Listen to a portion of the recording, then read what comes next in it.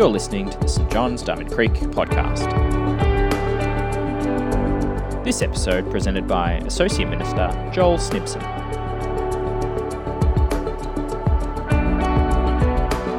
Today's reading is from Luke chapter 5, verses 17 to 26. One day, Jesus was teaching, and Pharisees and teachers of the law were sitting there. They had come from every village of Galilee and from Judea and Jerusalem. And the power of the Lord was with Jesus to heal the sick. Some men came carrying a paralyzed man on a mat and tried to take him into the house to lay him before Jesus. When they could not find a way to do this because of the crowd, they went up on the roof and lowered him on his mat through the tiles into the middle of the crowd, right in front of Jesus. When Jesus saw their faith, he said, "Friend, your sins are forgiven." The Pharisees and the teachers of the law began thinking to themselves, "Who is this fellow who speaks blasphemy? Who can forgive sins but God alone?" Jesus knew what they were thinking in their hearts and asked, "Why are you thinking these things in your hearts? Which is easier to say, 'Your sins are forgiven,' or to say, 'Get up and walk'? But I want you to know that the Son of Man has authority on earth to forgive sins." So he said to the paralyzed man, "I tell you, get up, take your mat and go home." Immediately he stood up in front of them, took what he had been lying on, and went home praising God. Everyone was amazed and gave praise to God. They were filled with awe and said, "We have seen remarkable things today." This is the word of the Lord. Thanks be to God. Well, this time of year, we may have special events coming up, like going to see our favourite band. And going to a concert, first up, there's usually the opening act, usually a lesser-known artist getting their name out there before the headline act, the main gig. If you haven't heard of Sabrina Carpenter, either did I, she's opening for the Taylor Swift concert here in February. But I'm certain that for over 99.9% of those who will fill up the MCG twice over are the Swifties, desperate to see Taylor Swift, the main gig. While the opening act builds the excitement in the crowds and people are coming to the concert for the main event. And today we continue our series in Luke 5 called New Beginnings, where we encounter the start of Jesus' earthly ministry. And today, as Jesus encounters this paralyzed man, we see the main gig of Jesus' ministry, which shows more of Jesus' identity and the priority of his ministry. So in Galilee, Jesus has been healing and teaching, and there's growing interest about this young prophet. And we encounter two key groups. Firstly, today we meet the Pharisees and the teachers of the law. There's a US election this year, and special interest groups are ramping up. For example, pro-life or environmental groups. And the Pharisees were like a special interest group. They had no formal power, they were separate from the institution, yet they had incredible influence. And those in power just couldn't ignore them. And their special interest was to strictly observe the law. And because this young teacher Jesus was healing and teaching these new things, any talk about the coming kingdom of God caused these Pharisees' radar to go right up. So they traveled from all over the country to hear this Jesus for themselves. And secondly, there's the excited crowds, right? The ordinary Jews, the poor, those that caught on that this Jesus was healing people and changing lives. So on this day, with both groups present, Jesus is in the house teaching, and it was jam-packed. People were overflowing through the front door, all squeezing in to get a glimpse of this new teacher Jesus, and they're hanging off every word. And then some men just turn up carrying a paralyzed man on a stretcher. I just want to say, on top of all the limitations of being paralyzed in Jesus' day, being paralyzed was incredibly difficult. There's no NDIS, no disability benefits, no wheelchairs. They were completely dependent on the kindness of others to survive and to even eat. And there was also social stigma too. First century Jews assumed that if someone had a serious disability, they somehow deserved it. He must have done something terrible. But what we do know about this man is that he had supportive friends. And while they couldn't get him into the house past all these crowds, in verse 19, they went up onto the roof and lowered him on a mat through the tiles into the middle of the crowd, right in front of Jesus. So they take him up on the roof. On his stretcher, the roofs had this outer layer of dried mud over branches, which were laid across the ceiling beams. So these guys had to dig through a layer of mud and branches to get their mate through. Just imagine being in the room, the clumps of mud falling on you as these guys make a massive hole in the ceiling to then lower their friend down. It's all very chaotic. The owners are probably not very impressed. But in verse 20, then Jesus saw their faith. He said, "Friend, your sins are forgiven." Have you noticed that sometimes when we speak about one thing, we're actually speaking about another thing? Talk about COVID is really talk about our thoughts on lockdown. Talk about the weather is really that we've run out of things to say. Well, Jesus claiming power to forgive sins here was a red button issue for the Pharisees. What it was really about was the expected Messiah who would come and forgive sins, which is a sign that God's kingdom had begun. So they're all suspicious of and shut down any kind of talk like this. And the Pharisees and the teachers of the law began thinking to themselves, who is this fellow who speaks blasphemy? Who can forgive sins but God alone? Jesus forgiving sins of this paralyzed man was completely outrageous. It was blasphemy because Jesus' power to forgive sins is about Jesus' identity. These Pharisees were correct in believing that only God could forgive sins. Jesus forgiving this man was claiming to have God's power and authority and claiming to speak for God. It meant that Jesus was more than a miracle worker, but he can do what exclusively God alone can do. And the Pharisees, right there, this was cat amongst the pigeons stuff. Jesus was undercutting the normal system of God's authority. So usually God forgave sins was through the temple, with the animal sacrifices, especially on one day, the Day of Atonement, where only after the high priest made atonement with a goat on behalf of the people could declare that God had forgiven their sins. And Jesus here, knowing exactly what they're thinking, asked them, which is easier. See, on the surface, it seems easier to say your sins are forgiven than to tell a paralyzed person to get up and walk. But Jesus highlights that forgiving sins is harder because what they're thinking. You need God's authority to forgive. If you hear someone say something pretty outrageous or controversial, we can think, did they actually say that? And if there's any doubt here in verse 24, Jesus doubles down, again calling himself now the Son of Man.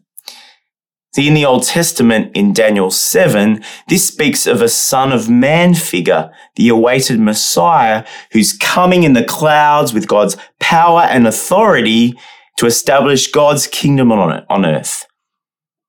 And Jesus was controversially saying, I'm this guy, the one with God's power and authority to forgive sins. The Pharisees believed that God would never work through someone who lies or makes false claims. So Jesus then getting this paralyzed man to get up and walk meant God backs everything that Jesus is saying, backs up his power and authority to forgive sins. This is a massive mic drop about Jesus' identity. How could he do what only God alone can do? Well, Jesus' power to forgive sins is also about Jesus' priority. See, this paralyzed man descending into the room on a stretcher, well, his physical condition is clear for everyone to see. It was actually a bit confronting that Jesus doesn't even acknowledge or address his significant disability first up. Didn't he care? I understand that if you struggle with an illness or a disability, it can have a real toll day by day. It's then easy to perceive that our physical ailments are our most pressing need of our lives. That the most life-changing thing would be to receive physical healing. Yet Jesus forgiving, then healing this man shows a clear order, a priority of Jesus' ministry. For this paralytic, unable to walk or be independent, his most pressing, his deepest need was spiritual at his heart. Being forgiven of sins was more urgent than his obvious crippling and physical needs in his life. But Jesus, full of compassion, having God's power and authority, forgives, then heals this man. Often we gravitate to one aspect of Jesus' ministry, whether it's his wisdom, Jesus the profound teacher, or Jesus the advocate, defender of the poor, or Jesus the healer with power to heal and restore like this man. And these are all important aspects of Jesus' ministry, and they're emphasized in Luke. But what sometimes the crowds missed and what the Pharisees rejected was that forgiveness of sins is the main gig of his ministry, the main show of what Jesus came to do. Later in Luke 19, Jesus says that the Son of Man came to seek and save the lost. After Jesus rose again from the grave, he appeared to his disciples, sharing his mission to preach to the nations repentance and forgiveness of sins. Like this paralytic, our sin is the most urgent and serious and eternal issue in all of our lives. Sin is way worse than each of us think. Sin is the root of all the problems in our lives. It's the reason that great moments are tarnished. It's what causes our conflict and damages our relationships, and it's the cause of all our shame and guilt. And sin ultimately separates us from our Heavenly Father. Its presence and its power in our lives is destructive. Yet thankfully, the main gig of Jesus' ministry was going to the cross to take our place. And because of Jesus' identity, having God's power and authority, his sacrifice could declare our sins forgiven.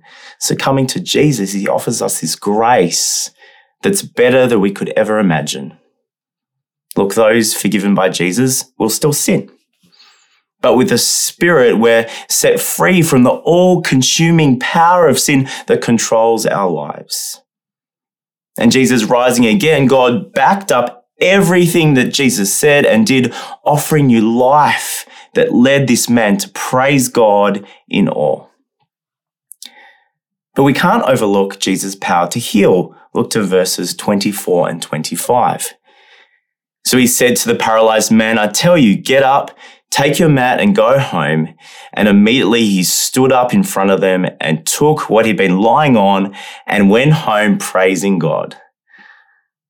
While forgiveness of sins is Jesus' main gig in his ministry, his many powerful healings like this one was at least the opening act in Jesus' ministry, something that we shouldn't ignore or play down.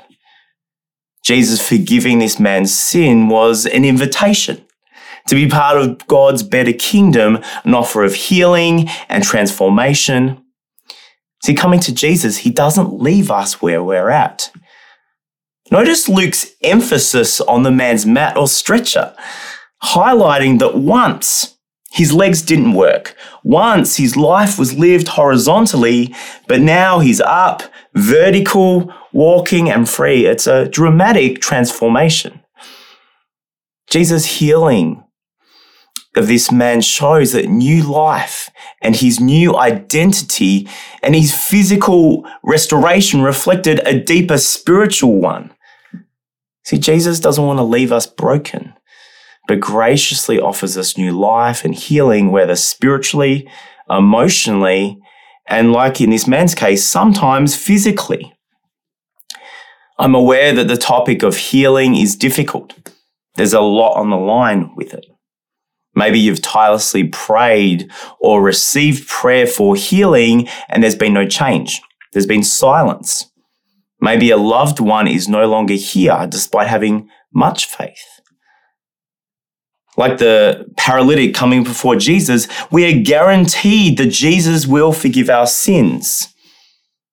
Let's also have daring faith that Jesus still heals today, but we don't have the same guarantee of physical healing.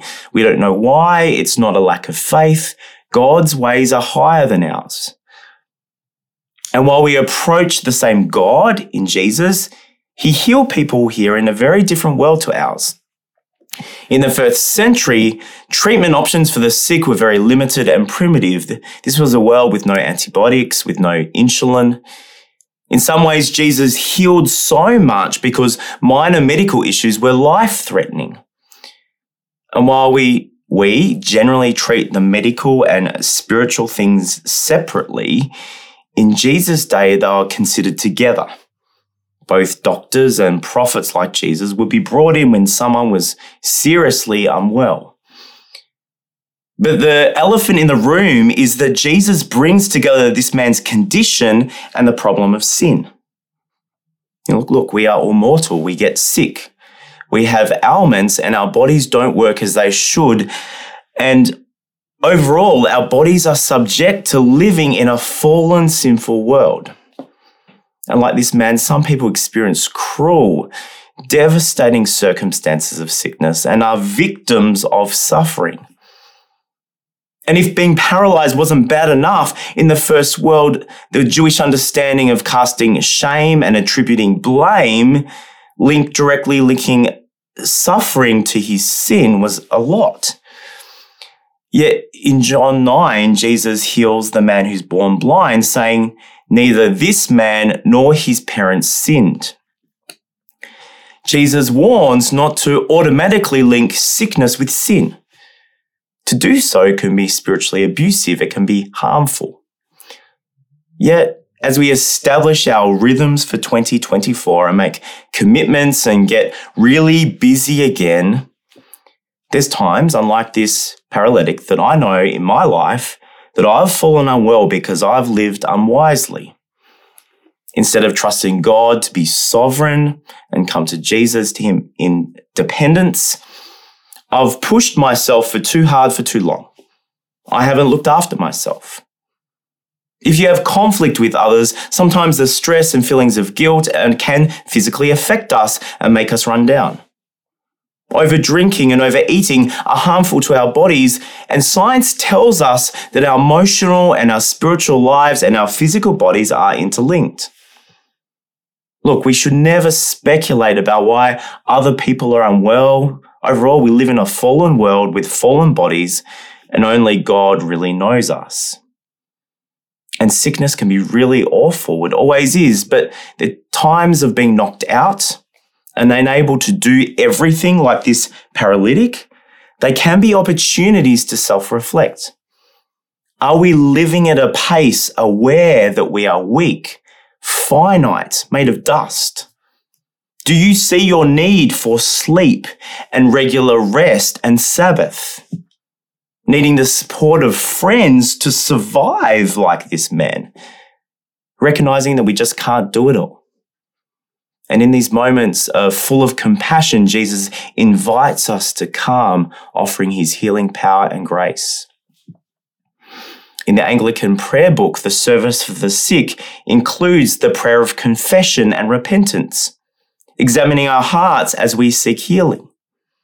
Are there areas in our character that the Spirit is wanting to address or recalibrate and transform as we cast ourselves before Jesus? Like me, if you're focusing on wellness or fitness goals in 2024, it's a wise move. Yet if Jesus' main gig is forgiving sins, let's not overlook the urgency of our spiritual health this year, starting from the inside out. But like this man, let's also instinctively come to Jesus in faith, seeking healing from the one who restores our whole being. And if Jesus' answer to these prayers are silent or not yet, let's keep coming before him, trusting in his continued grace. The Pharisees were there. They were all gathered, skeptically checking Jesus out to trip him up. They came there with closed hearts. They made quick judgments about Jesus. Their minds were made up before they saw him or heard him for themselves. If you're a skeptic, keep checking out Jesus. Rigorously test what Jesus says and does from the Gospels. But I encourage you to do so with an open mind over preconceived ideas. As we finish, Jesus seeks daring faith. Let's not overlook the faith of these friends bringing the paralytic before Jesus. This man was forgiven and healed because of the proactive faith of his friends. I think if I was the friend here, seeing the crowds, I'll be probably like, well, there's way too many people here to get you in. I'm sorry. Let's try again tomorrow. But Jesus commends this daring faith that does everything possible to bring their friend into Jesus' presence. More than intellectually observing Jesus at a distance, daring faith actively tries to get near Jesus. These friends weren't stopped by inconveniences or let setbacks become a missed opportunity. They were so sure that Jesus could heal their friend, they were daring and risky and took the personal cost of climbing up on that roof with their friend desperately to get him before Jesus. Reflecting on your faith journey or those Jesus might be calling you to make him known to, these friends show that the journey of coming to Jesus and receive forgiveness and new life is not always a straightforward or linear process. Sometimes daring faith can feel more like a game of snakes and ladders, not Monopoly, where we have 2 steps up and then 3 steps down. There can be step backs, obstacles, detours. People might think you're just going way too far with the whole Jesus thing, and there are spiritual forces wanting to stop you or that friend get close to Jesus. But like these friends, let's remain committed and doing everything to get near Jesus. In 2024, let's position our lives before him above sport and above the other important things by committing to a service, a life group, and serving in some way. And like the paralytic's friends, let's do everything possible to get our friends near Jesus. Firstly, by taking him seriously in our lives and reflecting his character in our lives. But also in April, we're running an art expo called Together, an outreach to artists in our community, celebrating our creator of all that is beautiful. Who could you invite to display their art? After Easter, we'll be running Alpha, or a marriage course for those who don't normally come to church. Who in your life could benefit?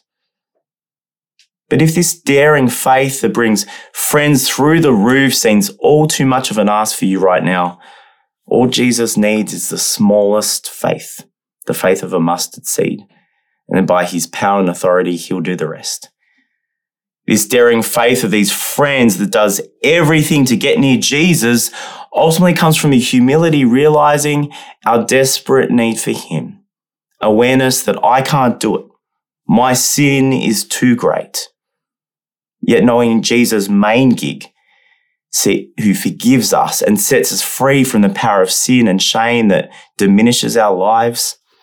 Knowing Jesus' identity, His power and authority that offers transformation and healing and new life every day, Jesus says, draw to me, come. Amen.